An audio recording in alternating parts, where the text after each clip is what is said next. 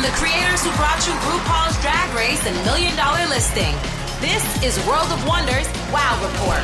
Things that make us go wow. Hello and welcome to the Wow Report. I'm Fenton Bailey, co-founder of World of Wonder, joined by our editor of the Wow Report, James St. James, and Tom Campbell, our chief creative officer. Hello, hello. Is Tom wearing new glasses? I just need to point this out. They're newish. Yes, they have a blue inner rim to them. Yes, they're very chic. For our listeners out there, Tom looks better than he's ever looked before. Why, thank you, James. They're gorgeous. And I'd like to welcome a very, very special guest this week, Jazz Tangay, senior artisans editor of Variety magazine. We're going up in the world. Oh my gosh, thank you so much for having me. I'm so excited for being here. She's the youngest senior editor on the planet Earth, is what I'm telling you. And what we're doing, we count down every week, we count down the top 10 things this past week that made us go, wow. And with that auspicious introduction, let's just start with the countdown. Number 10, Tom. Number 10. I know I am the bearer of bad news. I am the rest in peace reporter here at the Wow Report. But, they catch you out of the blue. And Gavin MacLeod, famous for many things, but famous for the Mary Tyler Moore Show and for Love Boat. Murray and Captain Stubing, yeah. Passed away at 90. And you just, in the show business world, you realize, this guy was a character actor for years and years and years in the 50s and 60s. I remember him because I watched Bad TV growing up. He was one of the minor players on McHale's Navy. Yes. And so I knew his name, but he was always he's kind of schlubby looking. He's not a leading man. And yet I had a crush on him totally as Murray. I loved him. And I love Ted Baxter too, but that's a different story. And they say in these obituaries, I've been reading up more about him, but he originally read for the role of Lou Grant, Mary's boss, eventually played by Ed Asner. And it was him. He read the audition. He said, I got my laughs, in quotes. And he said, but then I said, do you mind if I read for Murray? And they said, oh, it's a much smaller part. He goes, I don't mind. I think it's my part. And so he manifested himself into the role of Murray. The Mary Tyler Moore Show was a smash, critical and ratings hit for 7 years, from 1970 to 1977. So many classic episodes. The last episode where they all cry and hug each other, and I treasure you people, is amazing. Before that show aired, he had landed the role of Captain Stubing on the Love Boat. So he went right from a smash 7-year run on the Mary Tyler Moore Show to a not critically acclaimed but massive pop culture show, The Love Boat, for another maybe I think it was 11 years. 11 years. Yeah. So and that was, they were both on Saturday night. Gavin MacLeod for 18 years, look at me, Lou Math out loud, was Mr. Saturday Night. And The Love Boat, I mean, I transitioned. No, we are not going to disparage The Love Boat here, because The Love Boat was the seminal. I loved The Love Boat more than any other show, more than the Mary Tyler Moore Show. I'm just going to say it. There you go. But The Love Boat has been a sort of laughingstock of TV for generations. All of you. Jazz. Love Boat had Ethel Merman, Ann Miller, Olivia de Havilland, Andy Warhol, Halston, Gloria Vanderbilt. I was trying to get to a place where it's like it's getting a critical acclaim that it's long deserved, but I guess on MeTV every Saturday night or every Sunday night, I believe at 6:00 p.m. I watch it, and we are now in the 83, I think, when it started to go downhill. But those 70s episodes, nothing touches them. I'm absolutely sorry. They're fabulous. My dear departed friends who were a couple forever, Art Bear and Charlie Colarusso. Art Bear was a writer on The Love Boat for all of those years, and they were magical years for them as a couple, because Charlie was a producer too for the Dinah Show, but they, in Love Boat, they would also go on cruises. Yeah. So there'd be That's how they got everybody. That's how they got Olivia de Havilland. Yes. And Gavin MacLeod, they only said lovely things about, although he may have been experimenting during that time. That's all I'm going to say.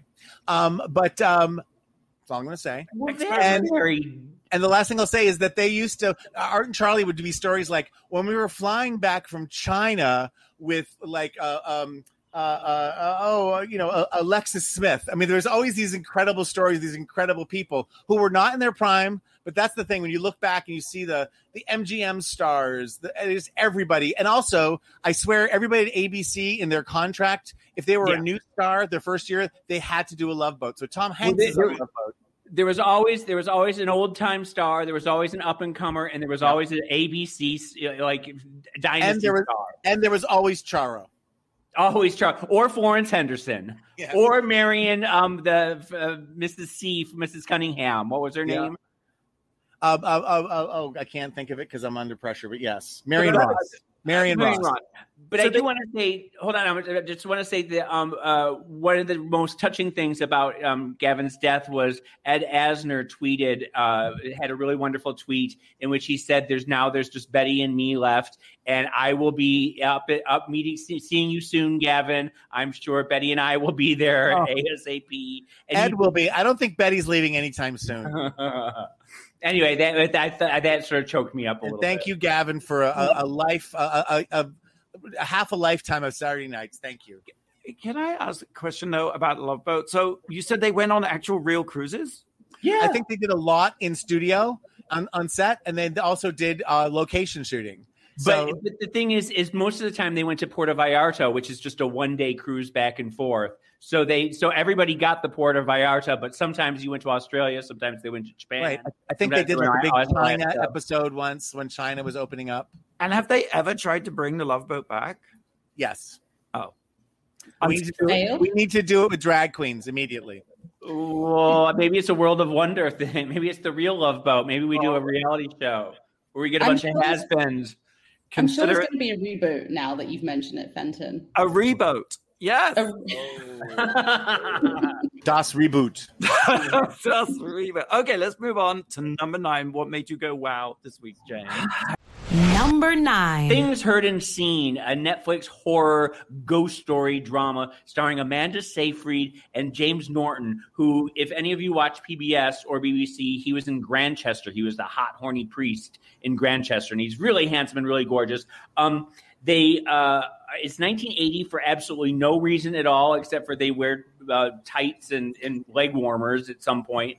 And he's a professor, and they move to a small, spooky town in upstate New York, as they always do, and they rent a haunted farmhouse that they didn't know is haunted, but the lights flicker, and the radio doesn't stop, and there's a strange smell that wafts through, and it's all this, the ghost story tropes. And he is a sort of a bastard, and he's having an affair, and then she's having an affair with this young, hot caretaker who is played by Alex Newstetter, and he's my hot boy of the week. And it's sort of good, and it's sort of horrible, and my suggestion is to watch it all the way through until the last 10 minutes, then turn it off and make up your own ending, because whatever you decide is going to be better than what they decided. It is Netflix has a tendency to have the worst endings. I did that What Lies Beneath a few weeks ago. Remember with the crazed merman? And that absolutely makes no sense. Netflix, I think they run out of money near the end, and they just say, "Let's end this. Let's just drop it." And that's sort of what happens. But I think you should watch this for Alex Newstetter and James Norton. They're both very hot. And it's a movie, right? It's not a series. Movie, yes. Okay. And it goes on a bit too long, but if you like sort of atmospheric ghost stories, this will fill that. If you were selling this movie on QVC, they'd call it a one and done. It's a one and done. It's a movie. There you go. That's Things Heard and Seen, streaming on Netflix. All right, number 8. Number 8.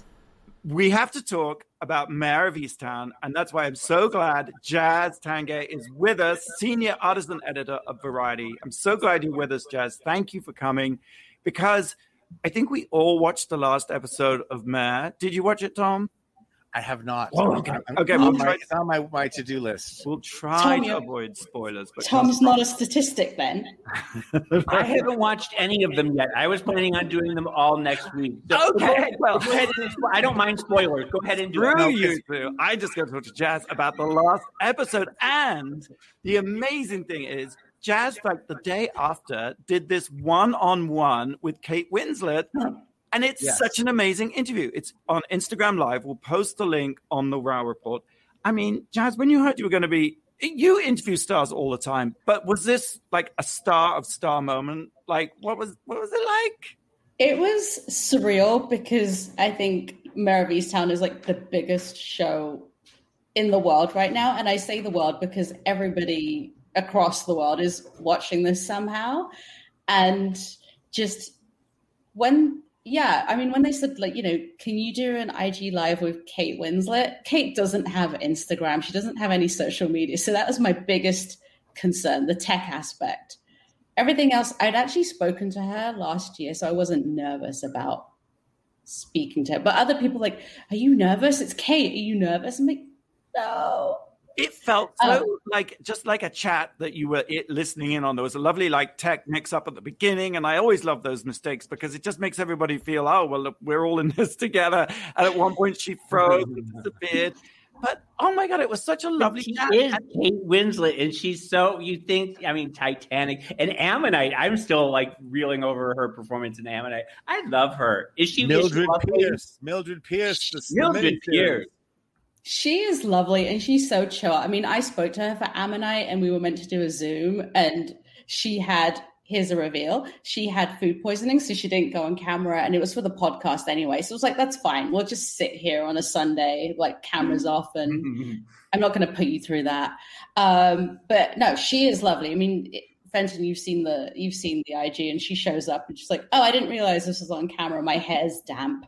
Just looking like $1 million with that sort of movie star glow.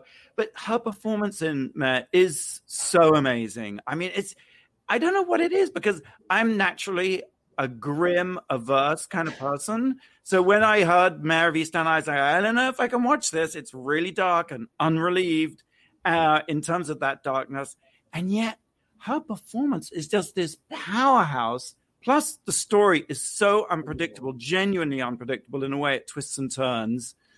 And even though it's a sort of whodunit, by episode 5 of 7, the whodunit bit is kind of wrapped up. So you're thinking at episode 5, well, what are we going to do for the next 2 episodes? But oh my God, they stepped the pussies up in ways that are unimaginable, right, Jazz? It was crazy because I think I was the same as you. We caught up, we'd fallen behind, and then we binged. Well, we binged it, and then it was like, oh, okay, so this is what's happened. She's rescued who she needs to rescue, and oh wait, there's 2 more episodes. So I got the episode, the finale, on Wednesday, and I had to keep that secret and not spill it. There were moments where I came dangerously close, and I was like, oh wait, Jen hasn't seen it yet. I can't say anything. But I think, as you say, it pivots to this whole idea of a mother would do, or what parents would do to protect their kids ultimately. Yeah. I think that's what the biggest storyline became about. It wasn't the whodunit. It was the lengths that they would go through. As a single gay man with cats, it sounds like the perfect vehicle for me to. Well, do you think that she is a slam dunk for the Emmy? Oh, everything. She's going to win everything. She should win an Oscar for this. Really. So give her a Grammy. She get an EGOT. They should mint an EGOT right now and just give it. Because I think it is notionally a whodunit, but it's really about one of the most unsellable ideas, I think, of all time, which is grief and grief and loss. And you can never sell a show that's about grief and loss. And that's what it's exactly about. And oh my God, it really, I am someone who never wants to feel anything, which is my own problem for my therapist to deal with. But I really loved the sort of misery of this. You could feel the cold of Easttown. You could feel the clothes. That's so interesting. Oh, I'm sorry, but that's the same thing as Ammonite, where it's like you just felt the cold and the wet and the damp, and that's what she always has that damp hair. I guess that's her new trademark. She's cold and damp. But here's a fun fact: that ending, which deals with her facing the grief that she's been avoiding for however many years, that almost didn't happen, and she says that on the Instagram that they didn't want to go for two endings. There was one before that with her and Julianne Nicholson. And here's another fun fact. Like, it's almost like the reveals that she kept dropping during this 30-minute period was like, so Julianne Nicholson's husband is the godfather to her son. So they knew one another before coming into the show. And I think that helped their dynamic so much. And Julianne Nicholson is phenomenal and should also win all the awards. Absolutely, because at the core of the whole series is this relationship between Mare, played by Kate Winslet, and her best friend, Julianne Nicholson. And they're both mothers, and they have this intense best friendship that gets tested in ways, again, that you can't imagine. I just don't think I've ever seen anything like it, ever. And as a bonus, you've got Jean Smart in it. Wow. Because every now and then there are these brilliant moments of comedy which you think would be ill-fitting, but no, it just works. It's as you can see, I'm speechless. I have to commend you for making me want to watch this more than ever, and still no spoilers. Thank you very much. I just want to say that I think that maybe the reason why she's always cold and wet is it's a throwback to Titanic, and everybody wants to get Kate Winslet cold and wet so they can repeat the success of Titanic. But Tom, you've got Guy Pearce and Evan Peters. That's another reason for you to watch it. I do love Evan Peters, boy. Guy Pearce, who we haven't seen in some time, or I haven't, I guess, used to be super, super gorgeous in Memento. Priscilla, right? He's in Priscilla. Yes, that's where I first saw him, yeah. Very sort of... and Vita. What did you just say, Tom? Mildred Pierce. Yes, he was so good with Kate and Mildred Pierce. But he's still handsome, and it's so good. Let's take a break because I'm just gagging on the fabulousness of Mare of Easttown, a series I thought I would never love. And Jazz, stick around with us because we have many more things that make us go, wow. But first, Blake is going to tease us all with a question. I do have a question. It's another birthday question. Today is her birthday. She began modeling at 14, although she dreamed of becoming a funeral director as a child. She collects knives and is the goddaughter of actress Jacqueline Bisset. Who is she?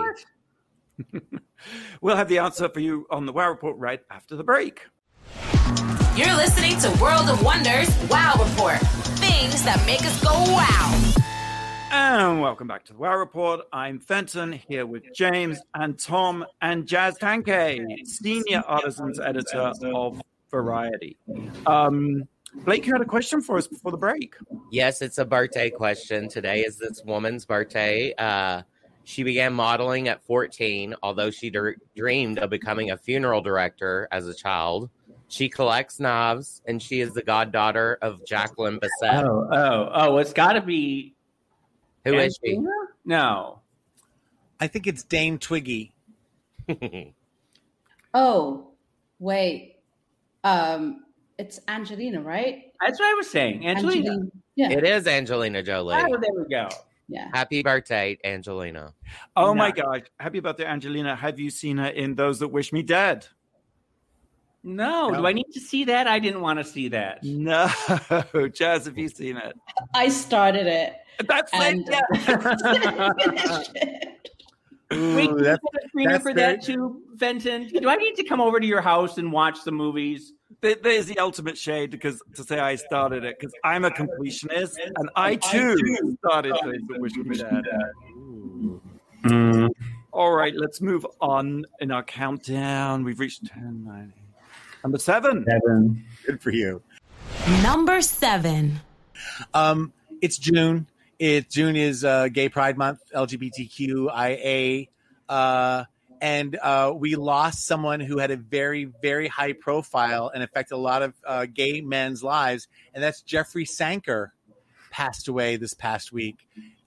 he has been called, let me get this right, the Sultan of the Soiree. He's the high priest of gay parties.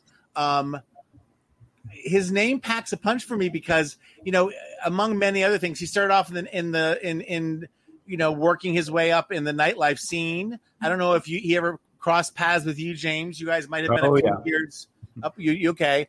And and he's credited with starting the White Party, which and the Circuit Party and the Extravaganza. And on one level, that's gay heaven for so many people. They live for it. They died for it. They socialize around it. They meet their lovers there. And for a lot of other people with very skinny arms, I in large parts of my life was fearful of it, judged it, all that kind of stuff. And, he was in a little bit of hot water because there was a circuit party in Mexico last year that didn't really follow protocols.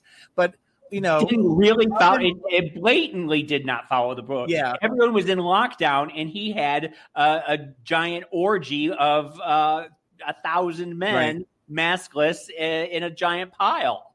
Yes. And love him or hate him, he had a big impact on the community, especially for gay men. And it may not have, what do you guys think? Or what are your memories or thoughts about Jeffrey Sanker? I just never had the body for a circuit party, unfortunately. I did go to one once and felt more alienated. I wondered, well, maybe I'm not gay.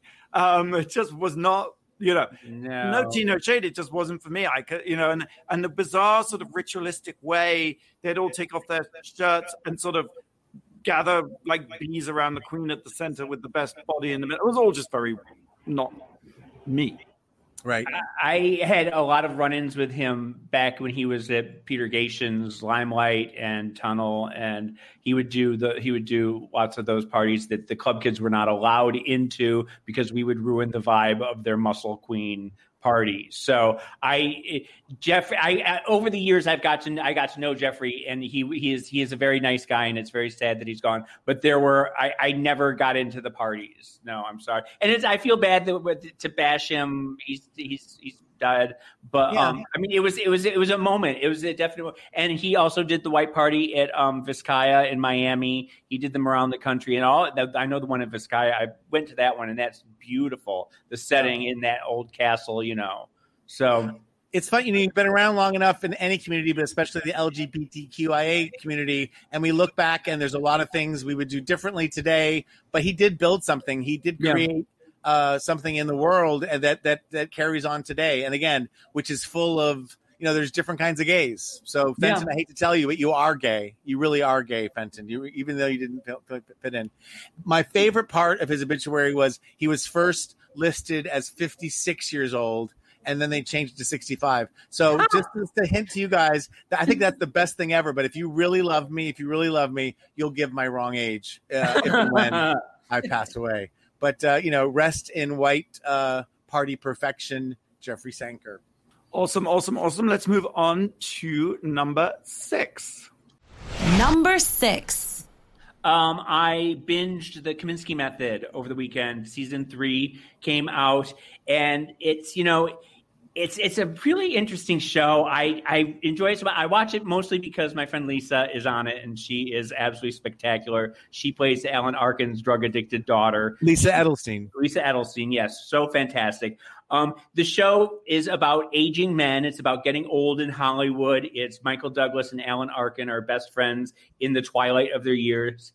And in this 3rd season, the character of Alan Arkin is dead because in real life, Alan Arkin has passed away. So a lot of it is Michael Douglas just sort of reflecting on their friendship and reflecting on his own mortality. And also on the show, what's so fantastic about it is that they always have these wonderful older stars that they bring back. Anne Margaret is on the show. Jane Seymour is on the show. Kathleen Turner is on the show. And they all Romancing the Stone, bringing Michael Douglas and Kathleen Turner back together. They're ex-husband and wife, and so they're still sort of battling, and they're still sort of like trading quips back and forth. They're so funny together, and it's so great to see them. Haley Joel Osment is a Scientologist on the show, and he's sort of a wackadoodle.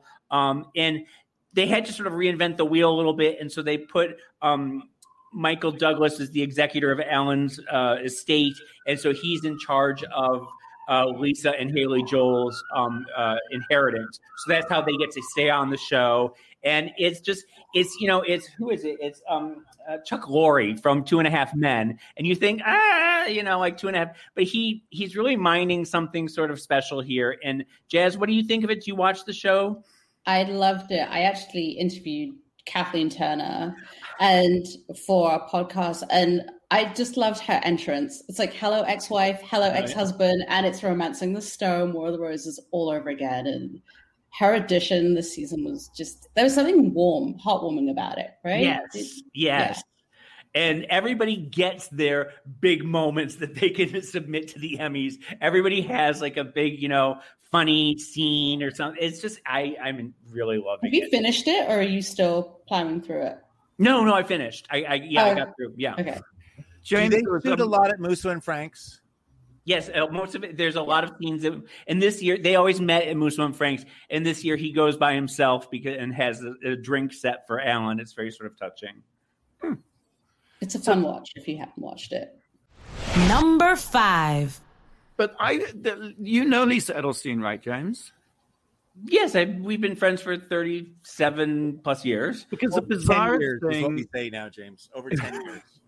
No, last night where did I see this article about Lisa Edelstein talking about the most embarrassing moment of her life? Yes. Was James St. James's name brought up? Yeah. It was the Chicago Tribune, I think, maybe. That's right. Yeah.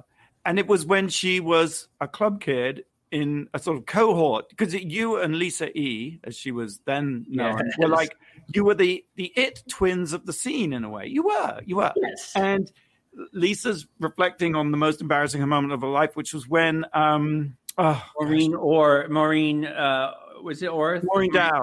Dowd wrote a follow piece about her, followed her around for a day or a week or whatever, and wrote a big feature about Lisa E. as a celebutante on the scene. And it was Maureen's first big gig. She was for the New York Times, and the New York Times Magazine did something called New York, the bounciest city in the world, and Lisa was the bounciest girl in Manhattan. And so it really did a number on Lisa because it was too much too soon, and she didn't have anything behind her, really. She hadn't started really doing acting roles. And so that sort of screwed with her mind a little bit, that she was famous for just being famous.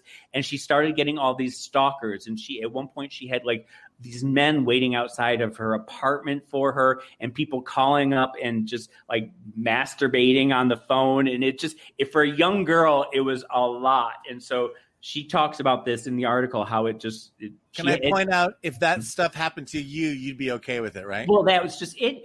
At the time, she was trying to tell me all this, and I was like, "Oh, fabulous, darling," and not realizing that it was actually traumatic for her. Yes. And she talked about how that was very much a catalyst for her she started doing a one-woman show at La Mama, and it was she wrote. It was called AIDS. It was the first AIDS drama on the New York stage, and she played a number of different characters. She wrote it and she started it, and that was the first time that she started getting serious attention, and that propelled her to Hollywood in her career ever since. And of course, the paradox is that show came out of came out of this article about it in the New York Times. Enabled that opportunity, right? Yeah, and, I mean, it was a push me, pull me. It was a very sad. But she quotes you. I want to read this little bit from the article. James St. James, my best friend, had a theory that if you can break out of obscurity for any reason at all, if you follow it up by showing you have talent, then you can sort of sidestep into the career of your dreams. And the funny thing is, he was absolutely right. So it's a nice tribute to you, James. And although it was a bittersweet moment in her life, the irony is what was the greatest setback was also the greatest leap forward. So I just thought it was a really great article. And I thought it was really brave of Lisa actually to reveal all this, because I had many embarrassing moments that I'm never going to reveal. But I thought it took real guts, and it was just very moving maybe I'm just in a sort of post-Mare mode. These sort of hard truths and the bitter lessons that they convey. I was like, Well, that's always the interesting thing about Lisa to me is that she manages to never live in the past, that she's always completely doing something new now, but she doesn't deny all the stuff that happened before because there's so many people who were club kids who will never admit to it now. And what an amazing career she has and has had. You know, absolutely. Long live Lisa Edelstein. All right, let's take a break. Blake, do you have a question for us? I do have a question. It's Pride Month, and you guys may already know this, but I think it deserves mentioning anyways. Which 3 presidents have officially acknowledged Pride Month? All right, we'll have the answer for you right after the break here on the Wow Report. You're listening to World of Wonders Wow Report. Things that make us go wow. Hey, welcome back to the Wow Report. I'm Fenton here with James and Tom and our special guest, Jazz Tangcay, Senior Artisan Editor of Variety. Yay. Oh, Blake, you had a question for us? Yes, it's Pride Month, and I asked which 3 U.S. presidents have officially acknowledged Pride Month. Let's give it to Jazz. What do you think, Jazz? I'll go for Biden because I know Biden has posted on that. Check.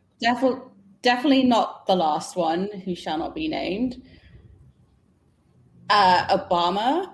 Check. Clinton. Yes.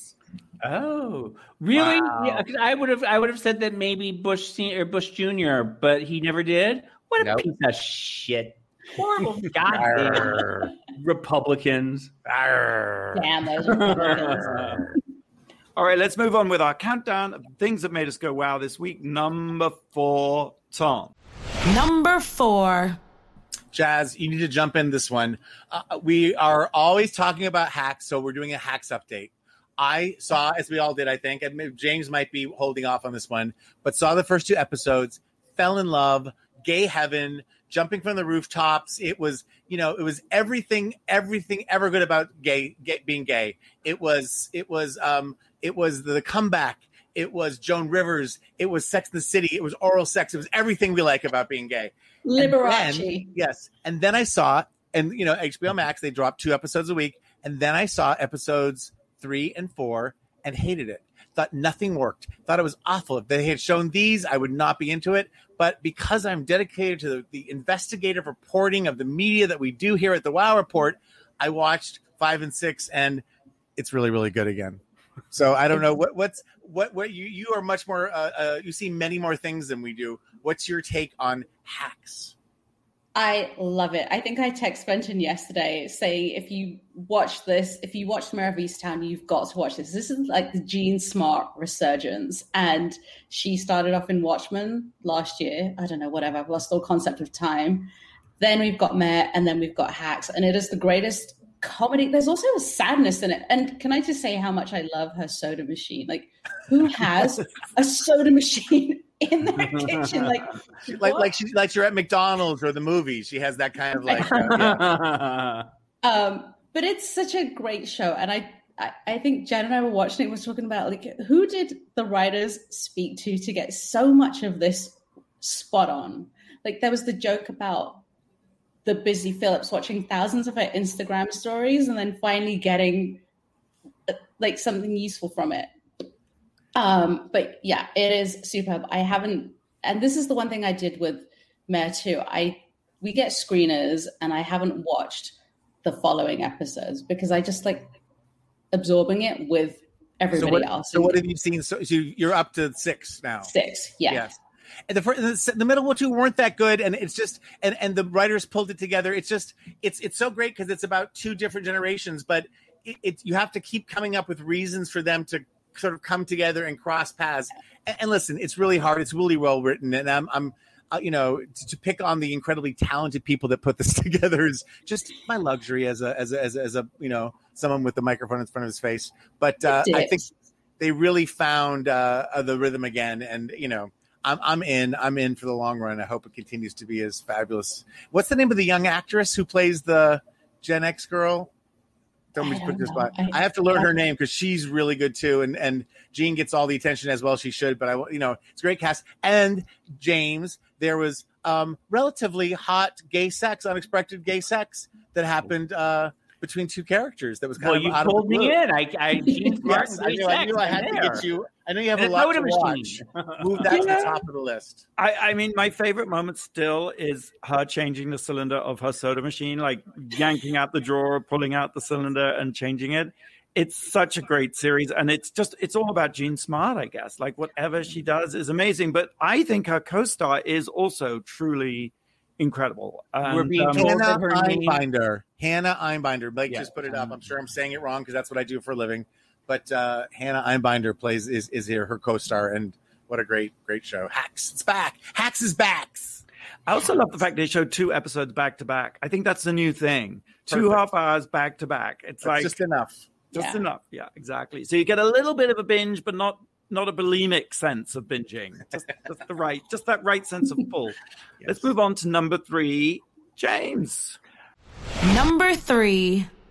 I went to the theater this weekend, and I said I wasn't going to go to a theater until the fall. I went to a restaurant, remember, a couple weeks ago. I went to a party a couple weeks ago. Things I've said that I wasn't going to do. I still can't go to a club, and I still can't go to a concert, but I think I'm back in the theater again. I went to go see Cruella, and you talked about it last week, Fenton, but it was so good. I was so happy. Every moment, the outfits, the costuming, have you seen it, Jazz? Have you seen it? I've seen it. It's stunning. Okay. The garbage truck dress where she's floating off in the air as she's taking off on the garbage truck. So fantastic. The soundtrack is so good. It goes from the 50s to the late 70s. Every song blows your mind. She's fantastic. It's her best role since Easy A, easily. And I also thought that the guy who played Jasper, what was his name? Blah, blah, blah, blah, blah. Oh, you mean the shopkeeper? No, Joel Fry, the African American, the black guy. Really, really cute. Her best friend. It was the fat guy and him. He was really cute. And then there was the tall, bald guy too. Mark Strong, I think, is his name, and he was really handsome to me too. So that got me going. Also, we were just talking beforehand, and I was saying that I think I'm going to go see In the Heights in the theater. I think I might do West Side Story. I might do Tick, Tick, Boom. Have you seen any of these, Jazz? Have you seen Tick, Tick, Boom yet? They're still making Tick, Tick, Boom as we speak. Okay. That's being made up in Toronto. But I've seen In the Heights. Yeah. I moderated a Q&A last night for the first time. Is it fantastic? Is it a jump out of your seat? It is. It's the kind of, I mean, you applaud after every number. It is so good. It's so joyful. And if you're going to go back to the movie theaters, it's either for Cruella, A Quiet Place 2, which I did, had so much anxiety, but did it, or In the Heights. You've got 3 films worth going back to the movies for. Well, I also think later in the year I'm going to do Dune. I definitely want to see Dune on a big screen, and I will probably do West Side Story as well. So the death of movies has been highly exaggerated, right? Well, but there is no movie theater in Hollywood anymore. I had to go down by the Staples Center. That's where I went. I went to the Regal. But the good thing is there's 2 good movies to see, and right now you can see them like in every 30 minutes. Yeah, and there's only like 4 people in the theater, and it's a huge theater. Yeah. But very strange that there's no place to see a movie in Hollywood anymore. Maybe somebody would buy the ArcLight. Hopefully. Nobody's done that yet. Come on, get to it.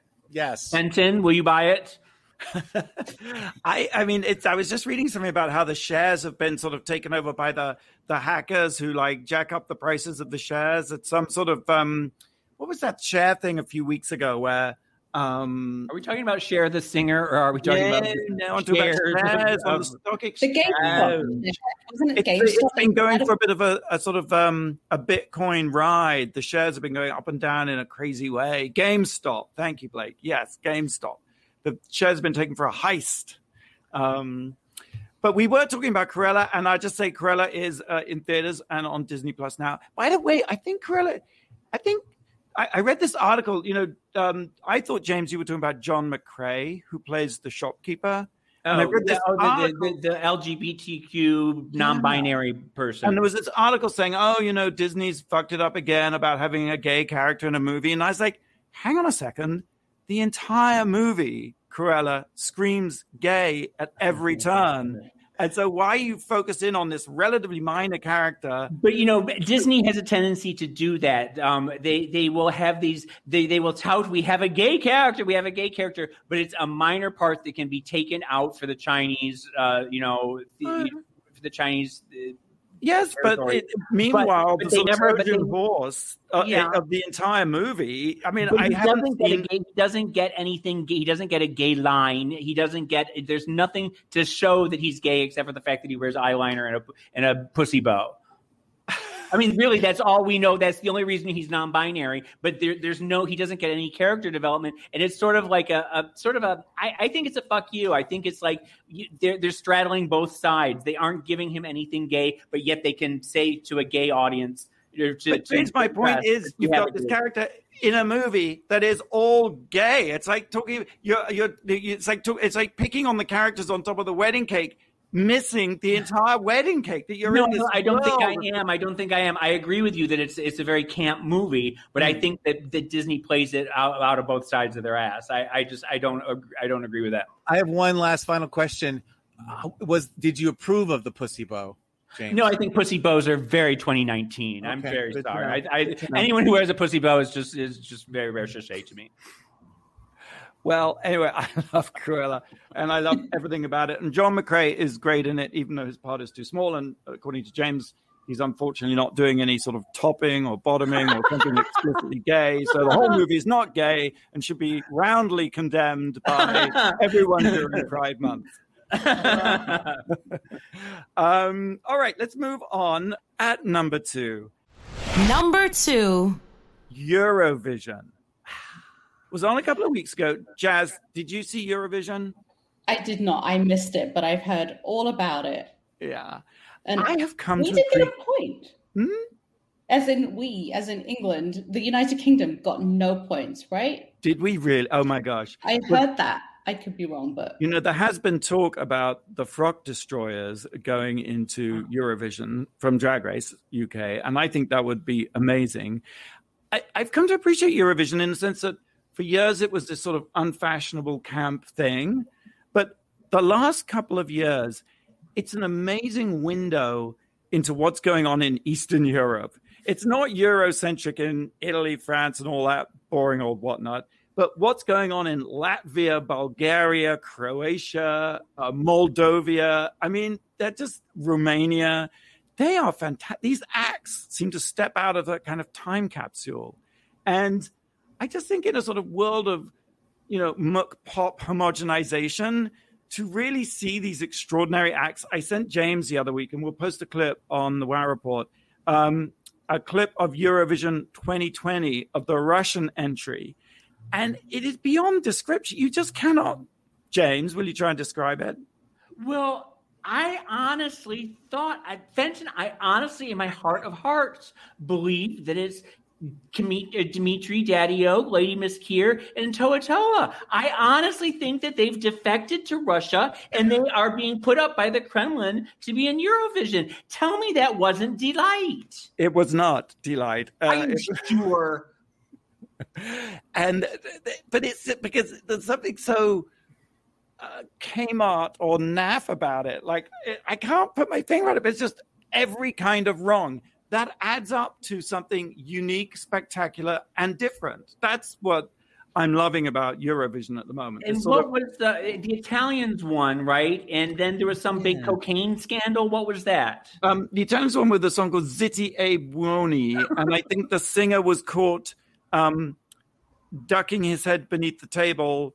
While he was performing? No, in the sort of dinners thing afterwards. And I can't remember if he was supposed to be giving a blowjob or snorting cocaine, but I think he said he got sick or something. Whatever it is, it's Someone, As Tom is ducking behind the table. someone had broken glass, is what he said, and then people said that he was doing cocaine. But then he said he would do a drug test, and I think he did, and it came out negative. So Okay. This was the 65th Eurovision Song Contest. 39 countries take part, and I think with 183 million viewers, it's the world's biggest live music event. Well, now, has anybody ever come out of there and had a number one worldwide hit song? ABBA, many. Oh, ABBA. wow. Waterloo. Dun, dun, dun, dun, dun. I mean, my God. Walking on Sunshine, Celine says Dion? Blake. Celine What? Dion was on Eurovision, Okay. way back when. Wait, There she you go. was Canada? No, I No. think she represented. I forget which country she represented, but she did represent a country on On the Eurovision. continent. Huh. Hang on. I really recommend the Ukraine entry from 2021, and we'll post a link to it. It's called Shum, and the lyrics go something like, Shum get twined with periwinkles, sowing hemp plants. It's a kind of electro-folk thing. At the Ukraine, they're fabulous. It feels like those denim jackets you'd buy in Melrose in the 80s that just had random words on them, kind of thing. Bad translations. There you go. Celine represented Switzerland in 1988. Really? Fun Interesting. fact. So they gave us Celine and ABBA. And Celine didn't have any hits before 89, did she? That was like her first, that was her breakout year. David That's Foster interesting. discovered her, I think, for the States. Huh. All right, let's take our final break. And when we come back, we'll reveal the number one thing this week that made us go, wow. You're listening to World of Wonders Wow Report. Things that make us go wow. And welcome back. I'm Vincent here with Tom and James and our super duper special guest. Thank you for your patience, Jazz Tangay, media artisan editor of Variety. Yeah, what is number one this week then? Number one. I wanted to bitch a little more about the gays. Oh no. This, all over Twitter, all over Instagram, all over Facebook, everyone is bitching about the Target Pride line that they came out with. And there's a suit that's a rainbow suit with short sleeves and short shorts, and everybody is being very nasty about it. It's sort of cute. I mean, I don't know that I would actually wear it, but what do you think? What do you think about corporations taking over Pride? And that's a topic we've probably discussed before, but what do you think? I'm of two minds, because part of me, because we live in the gay bubble, because we're so, surrounded by it and comfortable in our world and what we do. Thank God. What a privilege. What a blessing. You think you're tone deaf. You're not getting it right, corporations. And I have to say, for a show that I might work on, every now and then we get these integrations where it's like, that's a straight person telling us to do Pride. Like they don't quite get it. But I also think, and things can cut both ways, but if you're like a gay little kid, maybe not out, maybe questioning, walking through the aisles of Target like you do every week with your family, and you see a Pride display, does that give you, I don't know, does that give you some hope? Does that make you feel like you're not alone in this world? Does that or does it, or is it something you fear? I don't know. I found my gayness in the underwear aisle of Jordan Marsh. with the bulge and the But I don't know. That's and it's the same thing with Black History Month. I'm sorry, it's like it's every month. But do you want to erase Black History Month? I don't know. I think I don't know. I'm two minds. I think your erotic longing for underwear is slightly different, though, because, if the underwear had like a pride flag on it, you might think twice about it. I love the pride flag, but it's just ugly. That's the, and there's nothing ugly about gay pride, but this suit that Target have turned out is kind of ugly. But it's hard to put those colors together in fashion. But, to Tom's point, I wonder if when I was in middle school, if a bunch of other kids were wearing pride flags and pride T-shirts and the teacher was wearing a pride, I think that might have made me feel better and more at home. I don't know, Jazz. You looked like you were about to say something. Yeah, no, I was going to say, wasn't some of the Target backlash not just for their collection, but the way they had displayed it? Like they had like a mother, a father, a kid, and like the kids, like a heteronormative like a mannequin. But you are maybe incorrectly gendering the mannequins. Oh my gosh. I got into a Facebook thing with a friend because I was singing the praises of the Lego set and saying how great it was that the Lego set, none of the figures in the Lego set, each one is a different color of the flag, and they're non-gendered. And they got into this fight about Lego trying to erase gender, and the only one that's gendered is a drag queen. And I was like, this is too much. This is too much. Like, I've never looked at a Lego figurine and thought it identifies gender one way or the other. But that is not to say that gender does not exist. It's just, it's a, what is it? It's a morass of overthinking. Well, right? There is a lot of gatekeeping when it comes to Pride, and a lot of people feel like it is, their way or the highway. And I think it's nice to keep the conversation going always. And whether you agree or disagree, we're still all in the same. I think by the end of Pride Month, James, you should buy this suit and zhuzh it up a la Cruella, and we'll get your own deal next year at Target. As Bruce says, you better sequin it up, Bruce. Whatever. The last thing I'll say is that Michelle Visage started posting different flags. Because there's a lesbian flag, there's the LGBTQIA, and she missed one. She got very upset, but and people were making fun of her, not Fenton. Oops. And so it's just the idea that God loves all flags, I think, is what I'm trying to say. All right, but 3, 6, 9, 12, 40. She posted 15 different flags. I was like, it's exhausting. What? She still missed one after 15. There's more than 15. I think by the time she got to 15, she had circled the block. She'd done it. My favorite. Wait, there's the bisexual. There's the lesbian. There's the trans. There's the black gay. There's the abrosexual. That's my favorite. I don't know what it means, but it's a beautiful flag. Gorgeous color. Abrosexual. Yeah. Like bros, like a bunch of bros having sex. Let me see. The definition is it's sexuality that is changing or fluid. Like abracadabra. Right. Hey, I'm going to wrap it up.